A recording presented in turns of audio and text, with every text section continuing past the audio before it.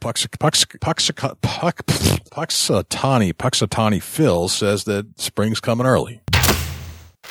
Big Buck Registry's Big Buck Deer Hunting Podcast, episode number 136. Gem Caesar, 17, Louisiana Deer Hunting, and Swamp Bottom Media.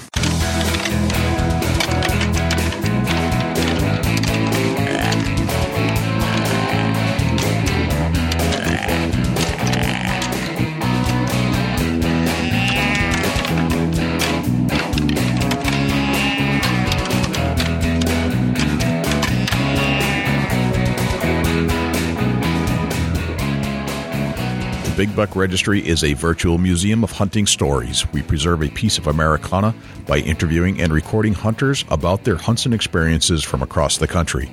And who knows, maybe we'll learn a thing or two along the way that'll help us take our hunt to the next level. Hi, I'm Greg Ritz with Hunt Masters. You're listening to one of my favorite podcasts on iTunes, the Big Buck Registry, Big Buck Podcast. Hi, this is Jackie Bushman of Buckmasters. You're listening to my favorite podcast, Big Buck Registry's Big Buck Podcast. Hey everybody, this is Taylor Drury from Drury Outdoors. You're listening to my favorite deer hunting podcast on the internet, Big Buck Registry's Big Buck Deer Hunting Podcast. Welcome to another episode of the Big Buck Registry's Big Buck Deer Hunting Podcast. Thanks for joining us on the show as you loyally do each and every week. We cannot thank you enough for being here, right here on the radio with us on this podcast, listening through your iDevice or whatever it is you're listening through. We cannot say thank you enough. Dusty, what's happening? It's like 60 degrees here in Ohio. It's kind of weird and crazy all in one, Jay. Has this not been the strangest winter that we've ever seen? Yeah, the groundhog says it's over, Jay. Yeah, Puxatawny Phil says that spring's coming early. Yeah, come on, Phil. I hope you're right this year. It's been nuts. I mean, we're literally, all the snow that we had is gone in most of our fields here too. And New Hampshire is known for, we had 4 feet of snow on the ground at this point last year. 4 feet versus 2 inches. That's crazy, dude. We've had like no snow here in Ohio. We've literally had like one time it snowed maybe 2 inches maximum. And the rest of the time that there was nothing. You know what this means? It means that the bugs are going to be terrible this coming year. The deer herds are going to be super healthy because of no winter kill, especially in New Hampshire, Jay. That's something that really causes havoc on your deer herd and your turkey herd is the snow that you guys had got previous years. It just kills the deer. There's nowhere for them they can't walk in it. They can't eat. They can't dig. Yep. They just lay there and die. It's sad, but true. Yeah. They have adapted to this environment. They are okay with doing that. But here's the big problem is that they'll yard up, they'll stay warm, they'll live off of their fat stores. Yes, some starve and die, but not a ton. But what really happens is when the snow gets deep and then we get a heavy rain and the heavy rain freezes, the deer are heavier than the predators, the coyotes, the bobcats, and they can now the predators can now walk on top of the snow and chase down the other deer that break through the snow into the deeper snow. So that's where the big problems start to happen. It's actually the coyotes chasing the deer and trapping them in deep snow. That's where the problems usually happen. We didn't have that last year. It was all nice and light and powdery all season. So we didn't have that problem. There was some starvation, obviously. But this year, they can run on the snow. Nothing's deep. There's plenty of food around. I think the coyotes are having a hard time this year. Yeah, that makes sense. But, hopefully 2016 into 2017, you'll have one heck of a deer herd up there in New Hampshire and be able to, kill a nice mature buck. Yeah, I think the 2016 fall deer season is going to be tremendous, and I'm really looking forward to it. And I don't know if I want a winter like this every year, but certainly every other year would be great. And the deer season just has to improve overall. No question. Yeah, yep. For sure. It's been a rough couple weeks here for me. I've been trying to work out a little bit and get myself tuned up a little bit. But, man, I'm sore and wore out. But I'm going to keep pushing through it, Jay. All right. And you're still going to get back into the deer woods? When does your season end? Yeah, it goes out this coming Sunday, February 7th. So I'm going to try to get out maybe 2 more times and see if I can't seal the deal on a big old slick head. But other than that, things are winding down. It's one of them things where it's coming to an end and you're almost like, man, where did the hunting whitetail season go this year? Right. It's passed and gone already. And I know New Hampshire's been out since the 15th of December? Yes. Yeah. We don't even think about deer season now. It's all, shed hunting and maybe doing some scouting, but usually not even this time of year. We're usually still walking around with our snowshoes because the deer really have just yarded up. We don't really have any patterns to go on yet. But this year they're moving around. Yeah. It's this crazy year. People that ice fish here in Ohio are struggling.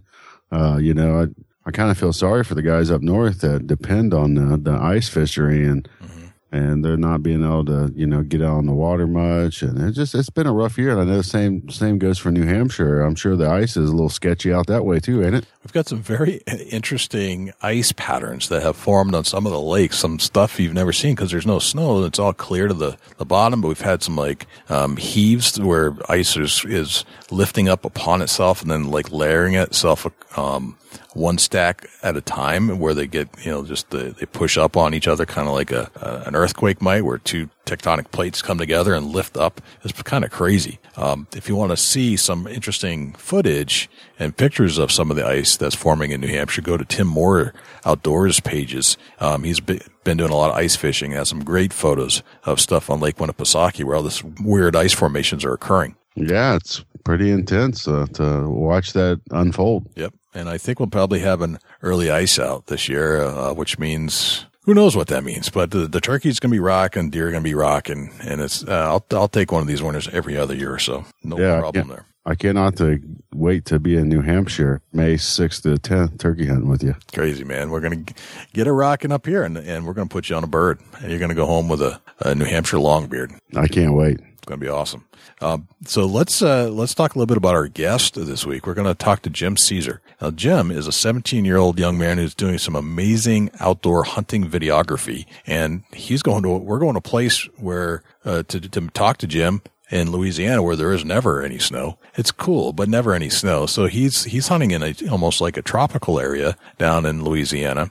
But man, the stuff he's putting together, it rivals like Heartland Bowhunter and some of the best videography hunting footage we've seen. And he's just 17 years old. He got a camera, his dad bought him a computer to put some of this stuff together. What a talented kid. Yeah, it's super cool. And he's going to take himself to the next level with what he's doing. Before we get to Jim, let's go to Jim Keller with the deer news. For the Big Buck Registry, this is Jim Keller with the deer news. Our first story, Missouri deer hunting season comes in with nearly 280,000 deer taken. The Missouri Department of Conservation has reported that 279,401 deer were killed during the 2015-2016 season, which ended on January 15th. This is up more than 21,000 from the 2014-2015 season. Top counties for deer harvested were Texas County, Franklin County, Howell County, with a combined total of almost 17,000 deer harvested. The Missouri archery season accounted for almost 51,000 of the deer harvested, which is down about 1,000 deer from the previous year. Missouri has adopted a mandatory reporting process through either the phone or internet, so these numbers are based on deer check-in totals. For more information on the Missouri deer season, including trends and historical data, please visit their website, huntfish.mdc.mo.gov. Our next story takes us to North Carolina, where they've introduced a new poacher turn-in program. The North Carolina Wildlife Resource Commission has announced a new reward program for people who turn in or report poaching activity. In coordination with the North Carolina Bowhunters Association, a fund has been developed for payout of rewards for information leading to poaching-related convictions. Part of the fines assessed on the convicted poachers actually go back into this fund to cover the reward paid out for any tips related to that case. Rewards can range from $100 to $1,000.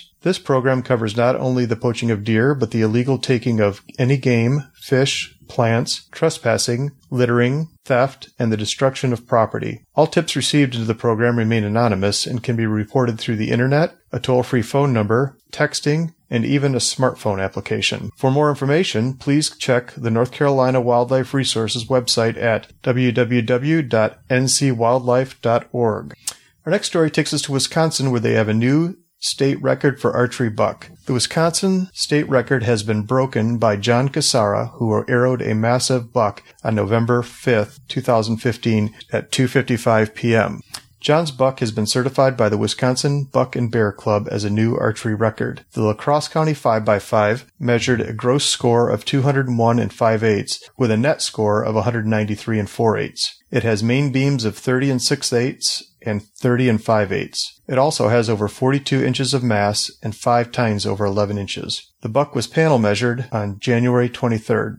For more details on this story, including trail cam pictures of the buck, please visit the Deer and Deer Hunting website at www.deeranddeerhunting.com. Our next story is that shed season is just around the corner.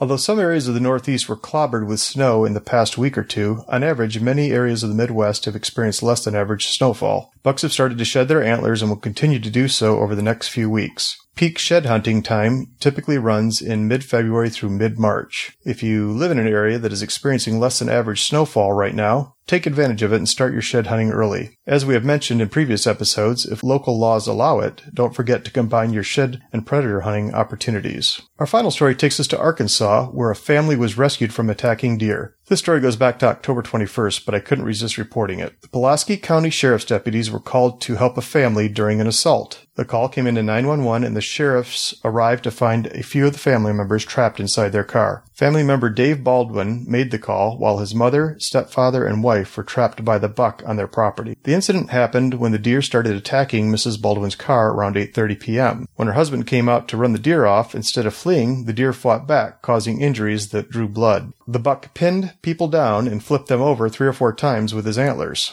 Mr. Baldwin was able to wrestle the buck into a submission while his family escaped into the car for protection. When deputies arrived, the buck started to attack them, so they were left with no choice but to shoot the deer. The Baldwin family received care at a local hospital for their bruises and punctures. The buck was determined to be rutting, which helps to explain his aggressive behavior. For the full story, including the local television news coverage of the story, please check the KARK TV4 website at www.arkansasmatters.com. That concludes this week's edition of the Big Buck Registry's Deer News. If you have any ideas for future topics or have questions about any of these topics, please email me at jim@bigbuckregistry.com. For the Big Buck Registry, this is Jim Keller with the Deer News. All right, thanks to Jim Keller with the Deer News. And without further ado, here's Jim CEASAR with Swamp Bottom Media. Jim CEASAR, welcome to the Big Buck Registry's Big Buck Deer Hunting Podcast. How are you, my friend? I'm doing good. Thanks for having me. Yeah, we're psyched to have you. I've been monitoring you from afar via our good portal called Facebook, and I am thoroughly impressed with your work that you're doing down there with Swamp Bottom Media. It's now and then you see somebody that's got a little special gift, and I don't know what the whole story is with you is yet, but we're going to find that out on this show. But I'm impressed with all the videos that you're putting up and all the things that you're doing down there. You're doing things in the outdoors, which is exactly what we love. So tell us about yourself, Jim. You're how old are you? I'm 17 years old. See, now this is fascinating right out of the gate here. So you're 17 years old, and which is fascinating right out of the get-go. You're right out of the gate here. You're getting it done. Your videography skills are off the charts, and just watching your short clips are mesmerizing, to be quite honest. And it's all about the outdoors, all about hunting and in the field and turkey hunting and deer hunting and duck hunting. Where does that skill come from? Usually that stuff doesn't fall out of thin air. Well, to be honest with you, I'd have to say it's just, it's just a passion that I have. I was always intrigued about outdoor videography and photography, and it's always been a big wish of mine to have my own show, and I just figured one day I'd go out and get myself a camera and give it a try. And from there, everything's just been falling into plan.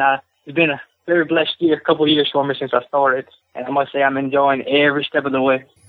That's interesting. So did somebody give you a camera, or was it just something that you picked up and said, hey, I'm going to make some fun with this? Yes, sir. I'm glad you asked. What actually happened was when I first actually made the decision that I wanted to get into filming, I actually picked up, if I remember correctly, it was a pixel camera. I think the thing was about 8 megapixels, and when I tell you it wasn't good footage at all, but it kept the fire inside of me, and I got that camera, and I started off filming blackbirds out of the front yard, trying to shoot them with pellet guns and stuff like that, and that camera ended up breaking, and everything was kind of on a setback. I figured well, no more camera. Why am I even trying? But I just had to do it. So, one summer I got a job at a ranch, and, I did a whole bunch of work, saved up all my money. I would bust my butt day and night to do this, and I saved up enough money to buy me a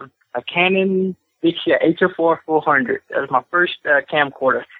And when I bought that camera, my papa, he bought me a laptop to where I can edit videos with it, and that was my start. I started out once again with the Blackbird. That's what was most convenient to me. I wasn't open to a lot of hunting properties, and I didn't have a lot of opportunities, so I just made with what I had. Very intrigued and seeing myself on a video, maybe calling a duck or anything like that. It was always a big dream of mine. And for starting with the Blackbirds, when I was able to see myself actually harvest the Blackbird on camera, it tickled me to death, and I just wanted more and more and more from there.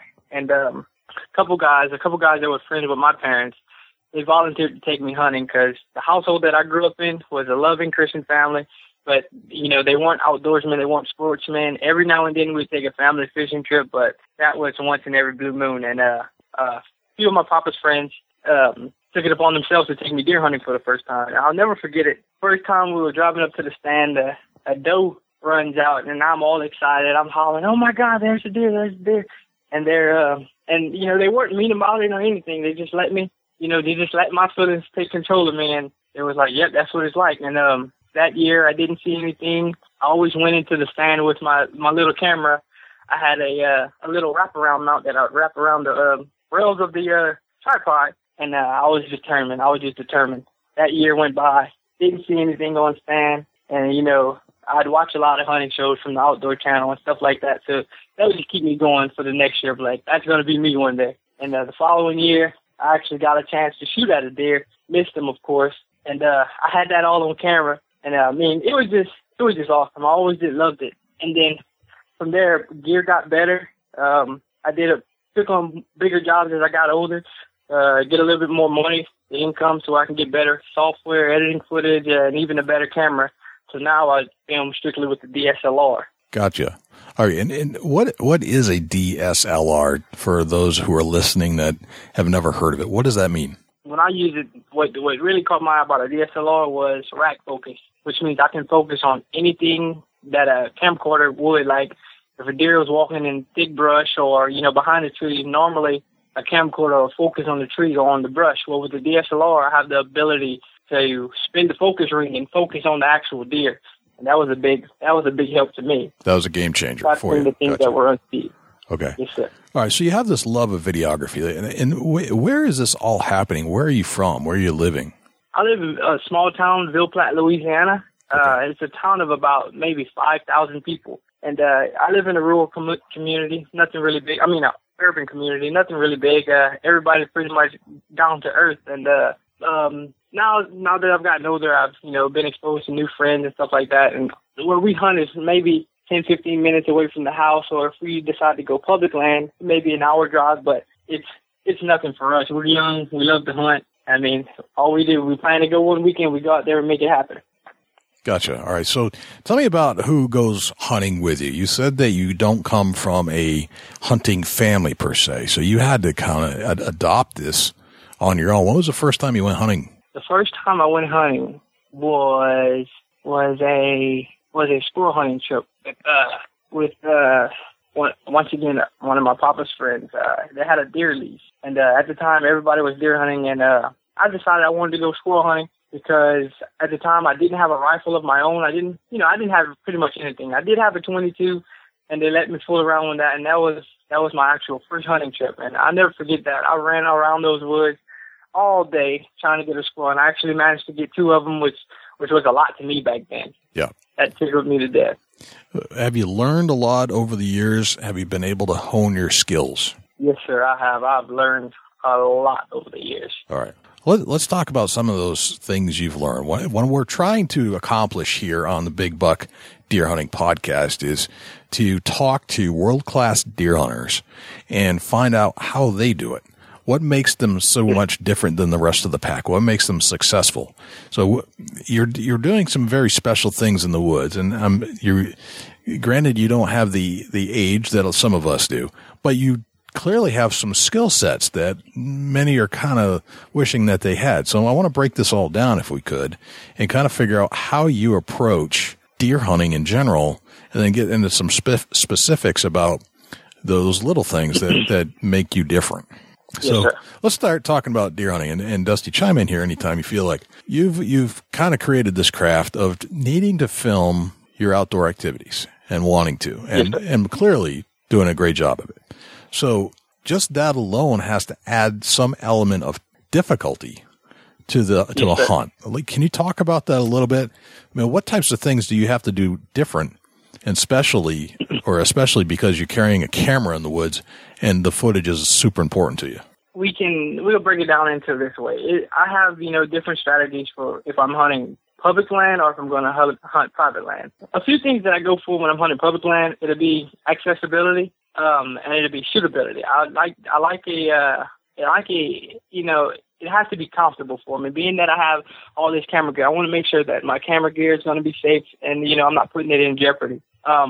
First, to start it off, I like a nice straight tree. I don't like one with a whole bunch of, little branches sticking off of that because it makes it a lot harder for me to get out there because public land is pretty much first come, first serve. And whenever you get on a nice spot, you want to get up there, mark your territory before any other hunter does that day. So the basic things that I look for when I climb a tree and I try to point out a few things. First things first is to see how thick it is. And the reason being that I check to see how thick it is because let's say a deer was to walk out and I didn't pay attention to how much brush was, around the area. That'll cause, that'll be bad footage because if you're shooting a bow, because I bow hunt 24/7, if you're shooting a bow, it'll be bad footage trying to capture arrow, the impact of the arrow hitting the deer through a whole bunch of brush. So I kind of look for clear areas. I try to, maintain shooting windows where if it's really thick, I'll just clear out a brush, maybe 2 or 3 shooting windows like that.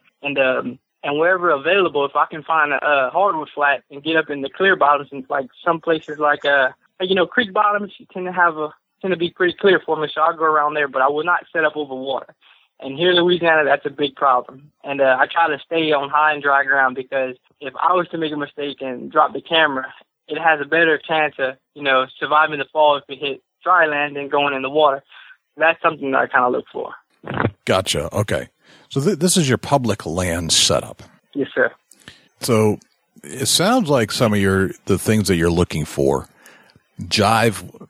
It's really not camera based. It's still hunting based. Like you're still looking for that right setup.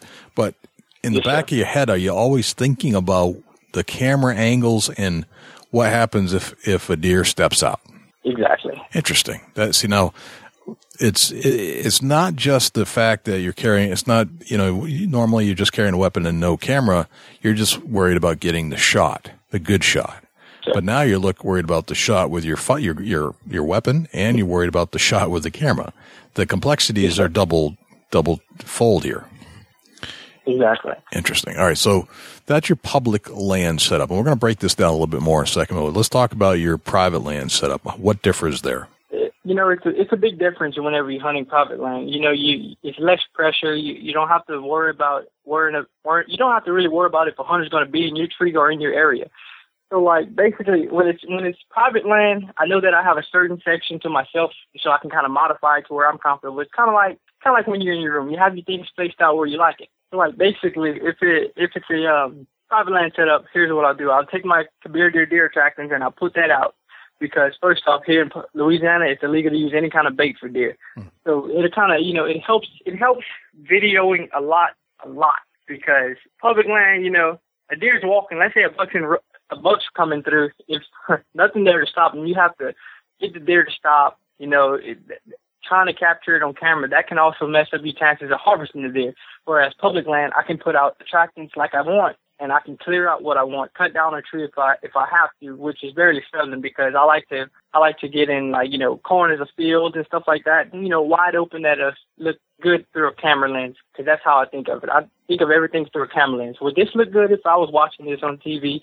Would this look good? Would this angle look good? Or, would it look good harvesting the deer here? So that's kind of things that I do there. I have attractants out, so when a deer does come out, it'll stay at the corn pile or whatever I have out for That's the amount of time so I can get the camera on it, focus, get set up, draw back, and shoot the deer. You know, private land gives you a lot of time to think about yourself. You don't have to worry about competition. Is what I'm saying. Gotcha. All right.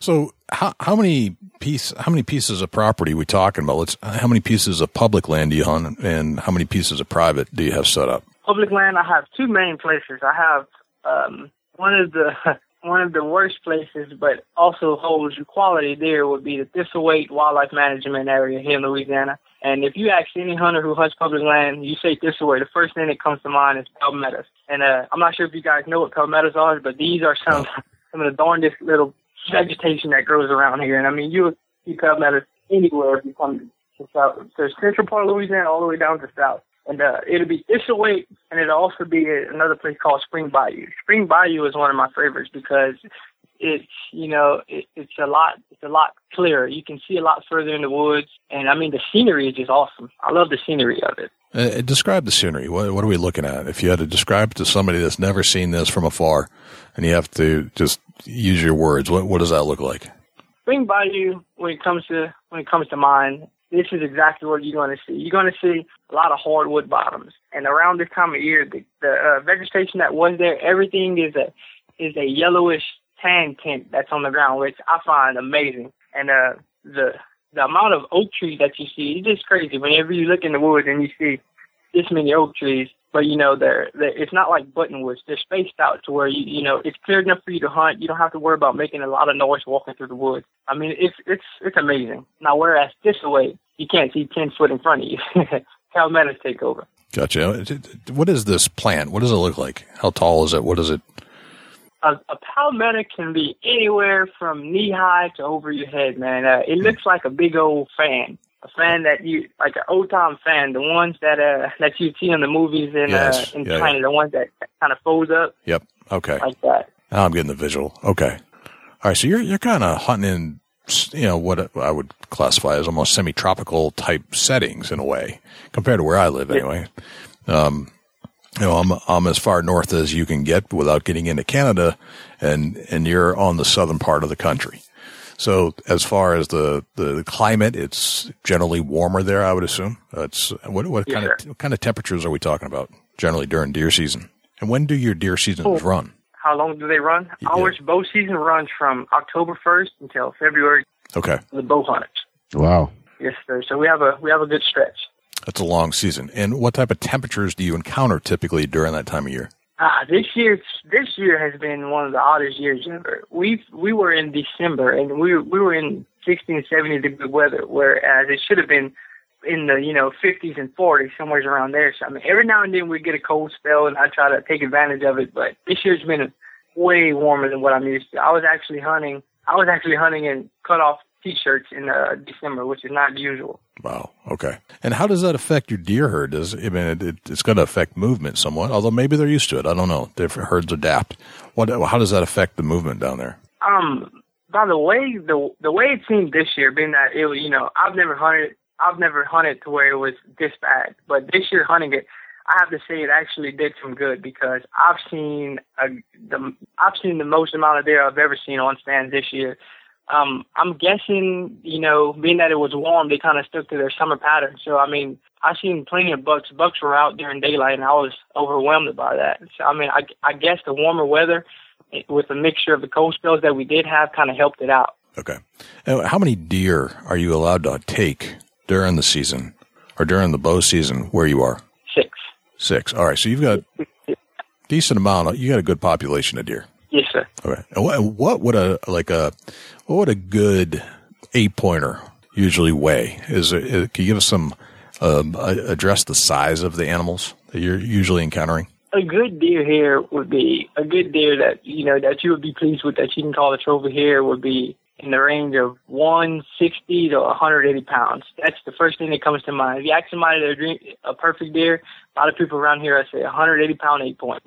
Okay. All right. That's a good reference point for us to kind of get them in our head. So what are they feeding on? What types of vegetation are they browsing on? Is it, In the north, we're talking about, or where Dusty is, it's usually corn and soy in the agricultural fields. In the north, where I'm at, it's acorns and hemlocks and, browse but not a lot of agriculture. What are we talking about for food for the deer in that area? Yes, sir. Around here, we have nut-all trees, nut-all oaks. We have red oaks, stuff like that. And we also have this plant called the honey locust, and it's actually kind of hard to describe what it looks like, but the character is it's about, they range from 5 to 10 inches long, and it's flat and slender, and have seeds inside of it. And deer tend to eat on that. And they eat on briars here like they do in any other state. Also, we have blackberry bushes, the little blackberries. They do eat those whenever those are available. Okay. And like here in Louisiana, anybody will tell you, if you have a producing acorn tree, you don't have to worry about corn or anything. Find yourself a producing acorn tree, and chances are you're going to kill a deer, or at least you're going to see one. Interesting. All right, so acorns are a key crop for you, something you want to hone in on as a hunter. You're paying attention to that. Yes, sir. You definitely want to keep an eye out for a producing acorn tree. Interesting. All right. Let's talk about your kind of setup, and I'm going to have Dusty kind of take it from here and talk about the types of clothing you wear in the woods, the types of scent control you use, what you bring in your backpack, kind of weapons you're using. Break it right down to every little detail. Let's open the zipper up and lay out on the ground everything that you pack in your backpack. Yes, sir. The first thing, if you were to grab my backpack and open it up, you'd see a wind checker, a 3D dead downwind wind checker. You'll find an extra set of socks. I'm very big on that because, like I said, here in Louisiana, there's water everywhere, and whenever you hunt in knee boots, anything's allowed to happen. So I always keep an extra pair of socks because my feet get cold really fast. Second, I'll keep a jacket inside because on my walk to the stand, I tend to sweat a lot. So I keep the jacket in my book sack to where I can just walk regular with my shirt on, so I don't break too much of a sweat. So when the afternoon comes and it gets cooler, I don't, freeze. So I keep the jacket in there. I'll also keep a bottle of water just in case I get thirsty. Another thing I like to do, being that I film, I keep Ziploc bags in my bag, and that's for just in case the weather, we have a 10% chance of weather, 10% chance of rain. I just like to be safe and have those Ziploc bags to where I can either put my phone in there and most importantly cover my camera gear. So I keep about 10 of those in there. Mm-hmm. Anything else? I also keep a spare two broadheads, 2 extra broadheads. Keep those in there just in case anything was to happen. Just like I like to have it, like my grandpa always told me, best to have it and not need it, and need it and not have it. So I kind of like to have an excess of things. Yeah, that's a good phrase your grandfather taught you there. So we get into your backpack. What kind of camouflage are you using down there in Louisiana? Here in Louisiana, I break it down in 2 ways. It all depends on what type of woods I'm hunting. If I'm hunting around my hometown, which is a lot of swamp bottoms, you have hardwoods like acorn trees. You'll find oak trees and stuff like that. I like to use the mossy oak breakup infinity pattern. It's a darker pattern because here in Louisiana, the ground here is, it's a darker tint for where I hunt, and I like to use that pattern. Now, if I'm hunting in the northern areas, such as let's say if I was to go to Allen Parish has a lot of pine woods, and the pine trees. That particular setup, I'll use Real Tree AP.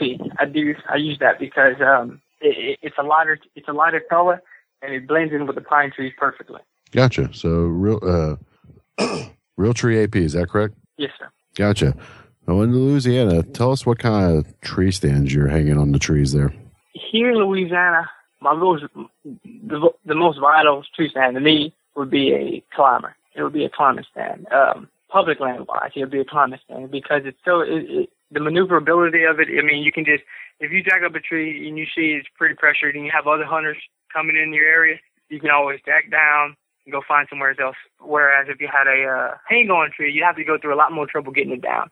So I like climbers, and I use the old man climber because it's comfortable. I can pack it up. It's not too heavy. So I just strap my bags and everything up to it, and everything together would be maybe about 30, 40 pounds. So it's nothing too hard on my back. Right, yeah, makes sense. Do you ever use a ground blind or anything in Louisiana? No, sir, I do not. I have a phobia of that. I do not trust do not trust hunting in a ground blind. And one of my reasons is I've seen the pigs that run around here, and I do not want to be eye level with those things. That makes sense. Yes, sir. And definitely during rifle season, no, sir. I refuse to be in a ground blind. Yeah, I forgot about the hog situation. Yes, sir. All right. Oh, it's bad here. Let's get in a little bit about your bow setup. What kind of bow are you shooting? I shoot a Matthews G7 Extreme, 28-inch draw. I have a dead center archery stabilizer, 8-inch stabilizer. It's not too long, and it isn't too short. It, fairly balances the bow pretty well. I use a Scott caliper release. That's my hunting setup right there. It's comfortable. It's nothing too bulky. Like I see a lot of hunters use sidebars. I just have no use for it. I see that adds on to more problems in moving around through the woods. That's the setup that I have now. It's lightweight. It's sleek. I can maneuver with it, and at the end of the day, after I get in that tree, I can still pick my bow up and draw back. Right. Yeah, makes sense. What kind of arrows you shooting? I shoot deer crossing archery arrows. Right now I'm shooting the deer crossing archery small diameter arrows, and before I shot the deer crossing archery eco hunter arrows. And I must say that the arrows they will not break the bank, but the quality is unmatched, man. These are some durable arrows. Right. What kind of broadhead? I shoot a Schwacker broadhead. I shoot Schwacker all day, every day. My favorite broadhead is a Schwacker 2-blade, 2-inch cut. Those are my favorite. No kidding. So you're shooting a mechanical 2-inch double-bladed broadhead? Yes, sir. Gotcha. So let's get in a little bit about. Let's say you're getting ready to go out on a hunt, and you're going. Let's go like the night before. Do you take a shower, any kind of scent control soap or anything? Yes, sir. What I'll do is, and it all depends on how lazy I am. I'll either take a shower the night before with Evolve Dead Downwind scents, or the morning before I go out. If I know that I'm going to be kind of agitated in the morning, I'll take my shower the night before and just head out in the morning.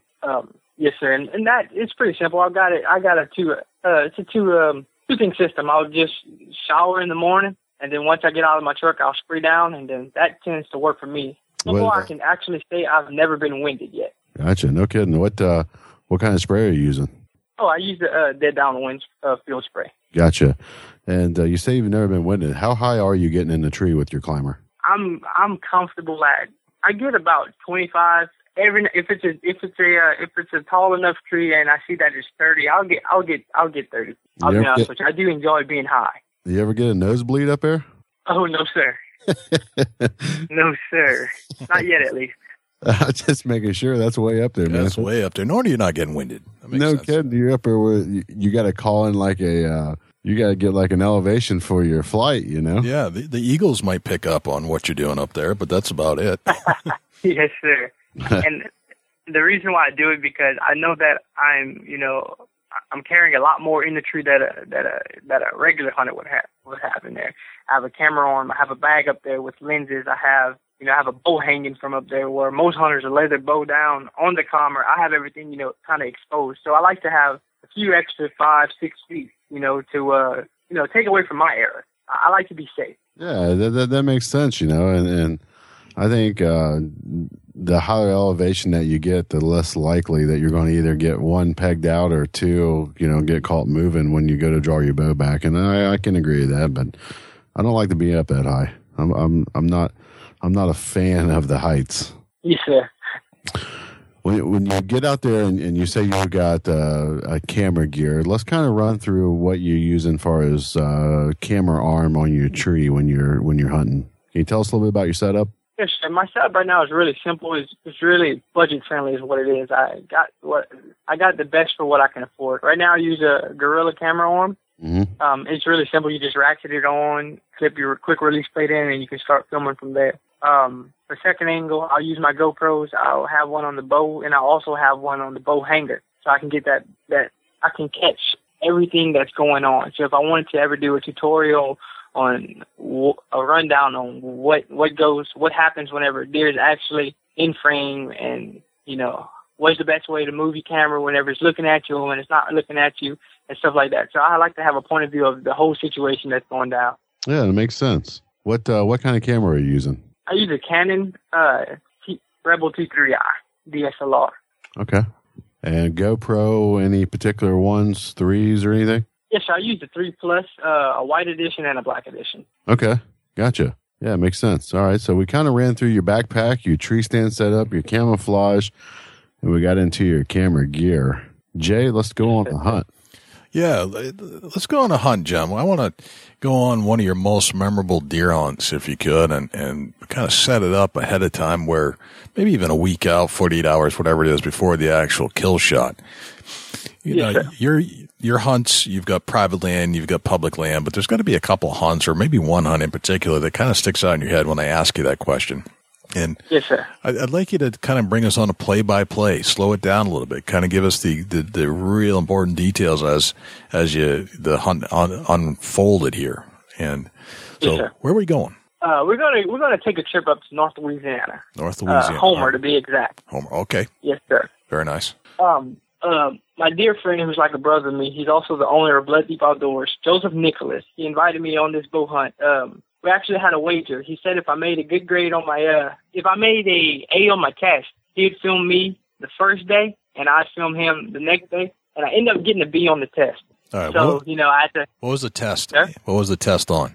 What was that test? Test was, if I'm not mistaken, it was a geometry project. Okay. Got it. All right. Yes, sir. And I ended up getting a B on it. So, being a man of my word, I told him I agreed to it. And I thought about this hunt all week, and I said, man, with my luck, the day I have to film is the day a big old buck's going to walk out. And, North Louisiana is known for, the deer population. It's nice. It's better hunting than down here, some might say. Gotcha. And the week going by, I can't get it off my mind. During school, all I'm thinking about, man, we're going on this hunt in North Louisiana. This is going to be awesome. I'm going to get a chance to get filmed because I hardly ever have a chance to get filmed because I do pretty much everything solo filmed. Yeah. And I was just so excited. And we finally get there. We took a long ride there. We talked about it. We talked about the rundown situation, how we're going to celebrate, what we're going to do, what's the first thing we're going to do whenever we kill the deer, how we're going to eat it and everything. We were just reminiscing on it before it even happened. And we tend to do that a lot. And we get there. I go to sleep at we get there and we go set stands out, 10 o'clock at night. This is the first time I've ever actually set a deer stand out at night, not being able to scout. So it was new for me. And we get out there the next morning. It's going kind of slow. We get in there, and the most memorable part about that hunt was how skinny that pine tree was with me and him in it. I kid you not. The tree was so skinny, I could literally hug the thing and touch my elbows. And, I wasn't too big on that because the guy that I went with, Mr. Joseph, he was about 200 pounds soaking wet, and I'm, 120, one something around the time. So we get up there, and my heart's dropping. So we get up there about 20 feet. And like I said, it was going slow. We had a few squirrels here and there. And all of a sudden, I hear them moving, and my heart drops. It's like I just knew that there was a deer. And when I look back, he says, "Damn, that's a deer." And when he said that, when I tell you, the smile on my face. So the deer walks out, and we're getting everything set. I'm getting the camera set. I'm standing up. And another one walks out, and I'm whispering at him, "Hey, Mr. Rick, there's a deer on my side. There's a deer on my side. Hey, Mr. Rick, there's a deer on my side. There's a deer on my side." And he finally heard me, and he draws his bow. And I guess he didn't hear when I said, and keep a note, I was 15 years old at the time. I was eager. I've always wanted to shoot at a deer with my bow. And the whole time I had my bow in my hand, arrow, everything ready to rock and roll. And I tell him, "Hey, I have a shot. And he wasn't responding to me. So the first thing I took initiative and said, okay, I guess he wants me to shoot the deer.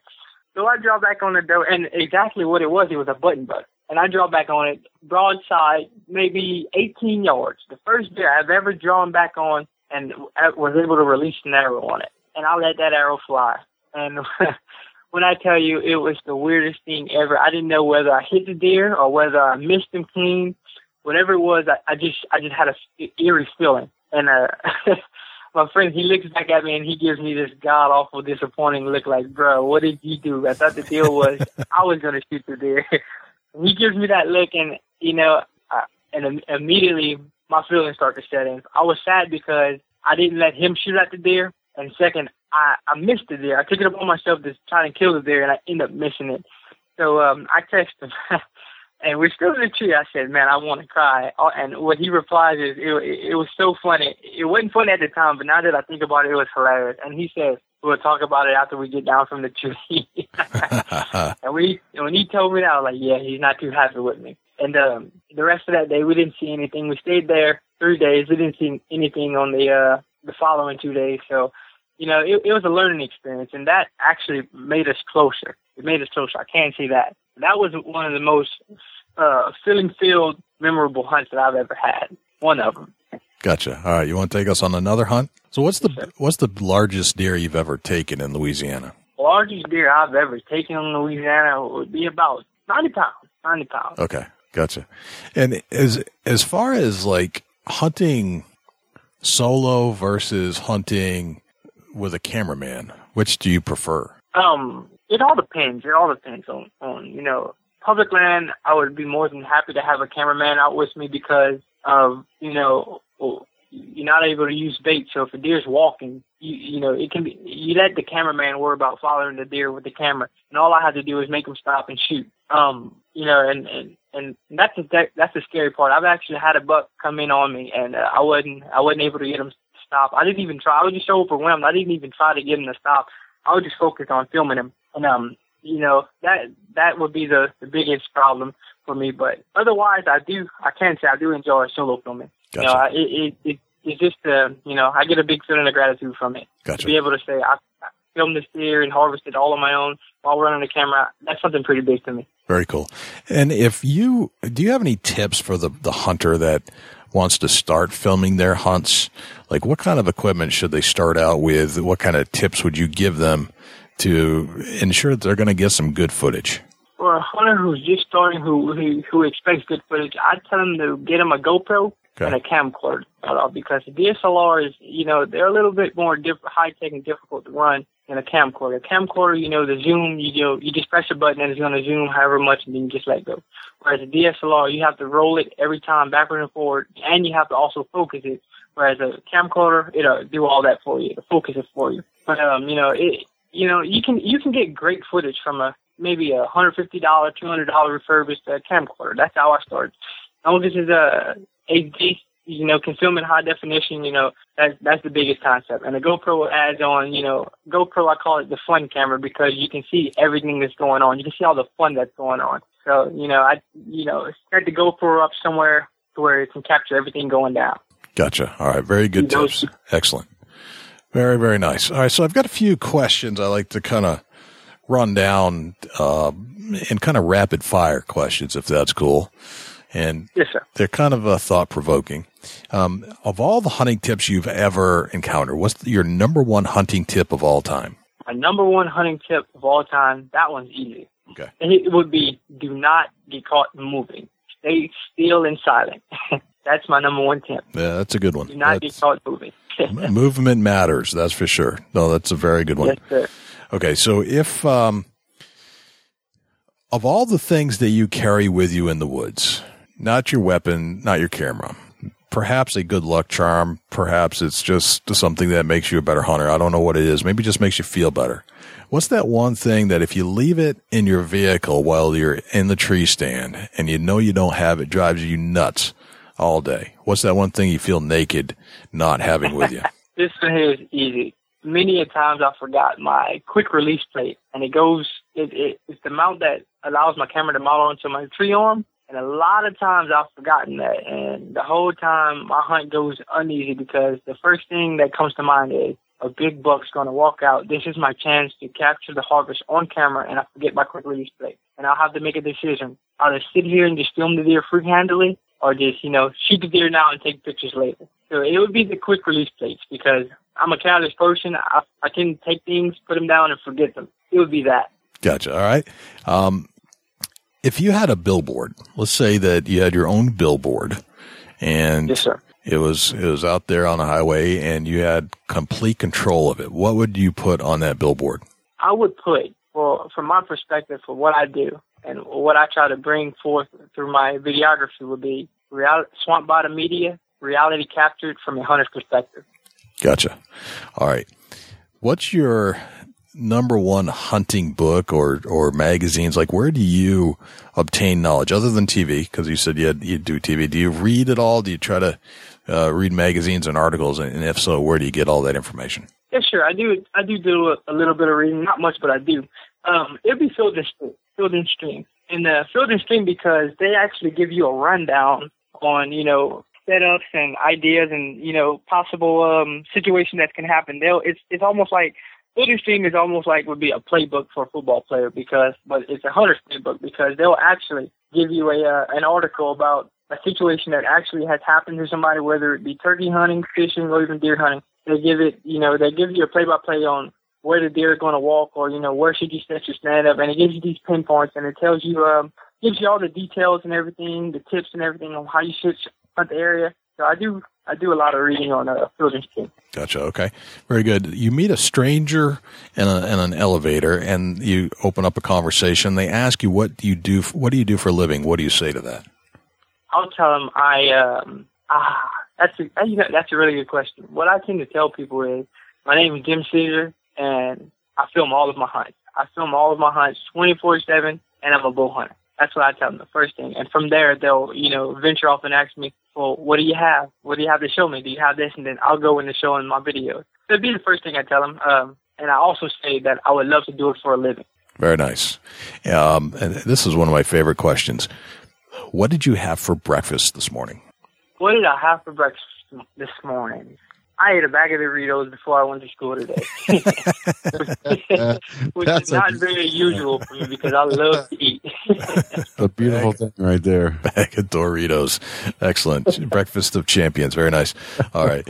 And when you hear the word successful, who's the first person that pops into your head and why? Does it have to be an individual or could it be like a role model in the outdoor industry? Can be anybody that pops into your head, any individual. When I think of success for what I do and like some guys that I look up to, it's actually a team of people. It'd be Heartland Bow Hunter. I enjoy watching those guys. I mean, I'm fascinated by the film quality and footage that they capture. So I do look up to them, and that's kind of they kind of inspire me to better my efforts and everything. So those dudes are definitely success in my eyes. We have a lot of respect for those guys too, and I'm not surprised actually. Now I look at what you're doing, what they do, and the quality of the videos that you both. And the efforts that you put into your videos, I can see why you would gravitate towards those guys. They're good friends of ours, and the last time we had them on the show, one of them was somewhere on a phone, the other one was in a fishing tournament as we were doing the podcast interview, and it was fantastic. Yep, good stuff. Sure. Awesome, Jim. This has been a pleasure. And where can we find more about you and Swamp Bottom Media, and what's coming up for the rest of this year from you? What's your plan? My plan here this year is to get better. I always strive to get better every year, and every year I always do a run back and look at all my previous footage, my previous pictures, videos, and see how can I better myself. Every year, that's my plan. I plan to better myself, and you can always see what I'm up to on Facebook or Instagram. I always have I try to do weekly posts of what's going on my hunts, something like that. I try to keep people updated. All right, and how do we find you on Instagram and Facebook? What's your call sign? Facebook would be Jim CEASAR, GEMCEASAR, and my Instagram would be at ArcherJim, ARCHER__GEM. Got it. Excellent, man. Been an honor and a pleasure, and I'm a big fan of your work. Keep it up. It's amazing that you're doing this where you are today. And where do you see yourself in the next 10 years? Next 10 years, I see myself actually having my own show. Okay. The next 10 years. And what are you going to call it? You got a plan? I haven't really thought about that All right. yet. Well, you don't have to answer that yet, but we're behind you 100%. I think you're doing great work. And Dusty, do you have any final questions for Jim? No, I don't, Jim. Best of luck in chasing your dream, buddy. Yeah, keep up the fantastic work, and thanks for being on the Big Buck Podcast. You listen to a kid like that talk, and it just makes your day. You just know that there's good in the world, and that people have visions about where they want to take their lives, and it's starting early. And this kid's motivated. Yeah, definitely, Jay. It's super impressive to hear a 17-year-old young man with the knowledge and information that he was passing out about what he does and how he sets up his tree stand. And that's somebody that's dedicated and putting the time in to figure it out. I like talking to people like Jim best of luck to you, Jim, and thanks for joining us on the Big Buck Podcast. And if you ever need anything, we're just a phone call away. So keep up the great work. We'll be following from afar, and can't wait to talk to you again. When in 10 years, when you're sitting atop the charts on the outdoor channel, that is going to be amazing. That would be very cool. So, do we have a Chubby Tines tip of the week this week, Dusty? We're going to get in a little bit more about predator hunting, Jay, and the trapping aspect of the predator. There's a lot of people that think about trapping coyotes and they don't kind of know how to set up any kind of traps or what kind of traps to produce or what kind of traps to purchase. So, I'm going to suggest that you get out there and YouTube it. All the information you need to know about trapping predators on your place or your place that you hunt is right there based on YouTube. And if you just go into YouTube and type in coyote traps, it'll bring up everything you need to know about a leg trap, a snare trap, any kind of trap you want to set. So that's my Chubby Tines tip of the week. Hit YouTube up for some coyote trap sets. Very nice, man. Just before we kind of wrap up on the show, I'd like to kind of go down through our calendar, let you know who we've got coming up on future shows in February and in March. I'm going to be speaking to a fellow by the name of Adam Lewis, who has studied the deer sound. He's a deer sound expert and has come up with some innovative ways to conceal sound while moving through the woods. And he's a good deer hunter. We're going to be talking to Adam coming up. After that, we got Big Al from Fox Pro. He's going to give us some information, speaking about coyote hunting, going to give us some information about how to coyote hunt correctly with audio equipment. And, Fox Pro is one of the best names out there for this kind of stuff. But Big Al is going to join us and let us know what's going on at Fox Pro and how to hunt better. And then we got Nick Munt from Bone Collector. He's always good friends with Travis T-Bone Turner and Michael Waddell. And Nick Munt's going to join us on the show after the Fox Pro. And then we've got Heartland Bow Hunters coming back on and Tag and Brag. So we've got a full lineup coming up in the next several weeks. So you definitely want to stay tuned for those interviews. All those interviews are going to be fantastic and add a lot to your bag of tricks in the deer woods. That's for sure. Yeah, it's going to be a super great month. And thank you, everybody, for tuning in with us every week. Yes, sir. Dusty, where can we find you when you're not hanging out here with me on the microphone? Facebook.com/Chubby Tines Outdoors. You can also hit me up on Instagram at Chasing Antler. And if you'd like to shoot me an email, dusty@bigbuckregistry.com. Jay, where can the folks reach out to you when you're not on the mic? Best place to reach me is jay@bigbuckregistry.com. That's my email address. You can find us on Clamor, actually. If you haven't checked that out, and if you have an iPhone, check out the Clamor app and then do a search for Big Buck Registry. You can also find us on Twitter, twitter.com/BigBuckRegistry. And of course, our flagship social media site is Facebook. That's BigBuckRegistry.com/Facebook. If you would like to submit a photo to that Facebook page and get in front of about 220,000 something diehard deer hunting fans, we have a mechanism set up for you, and all you have to do is go to BigBuckRegistry.com/mybuck, and all the instructions are right there for you. And just a note, all the pictures that are emailed in will get preference over the other methods by which they arrive. So just keep that in mind. If you really, really, really need to have your picture featured on a Facebook page, that's the way to do it. Other than that, you can always give us a call at 724-613-2825. And in future shows, we are going to start lining up some live call-in phone calls for people to call in and actually ask questions of our guests. So stay tuned for instructions on that. We will post a phone number on Facebook the day of the event so you can call in, and we'll get you lined up and get you to talk to some of your favorite hunting folks of all time. I think that's about it, Dusty. Did I miss anything? Big Buck everywhere, a big buck. Yes, sir. Well, I'm Jay Scott.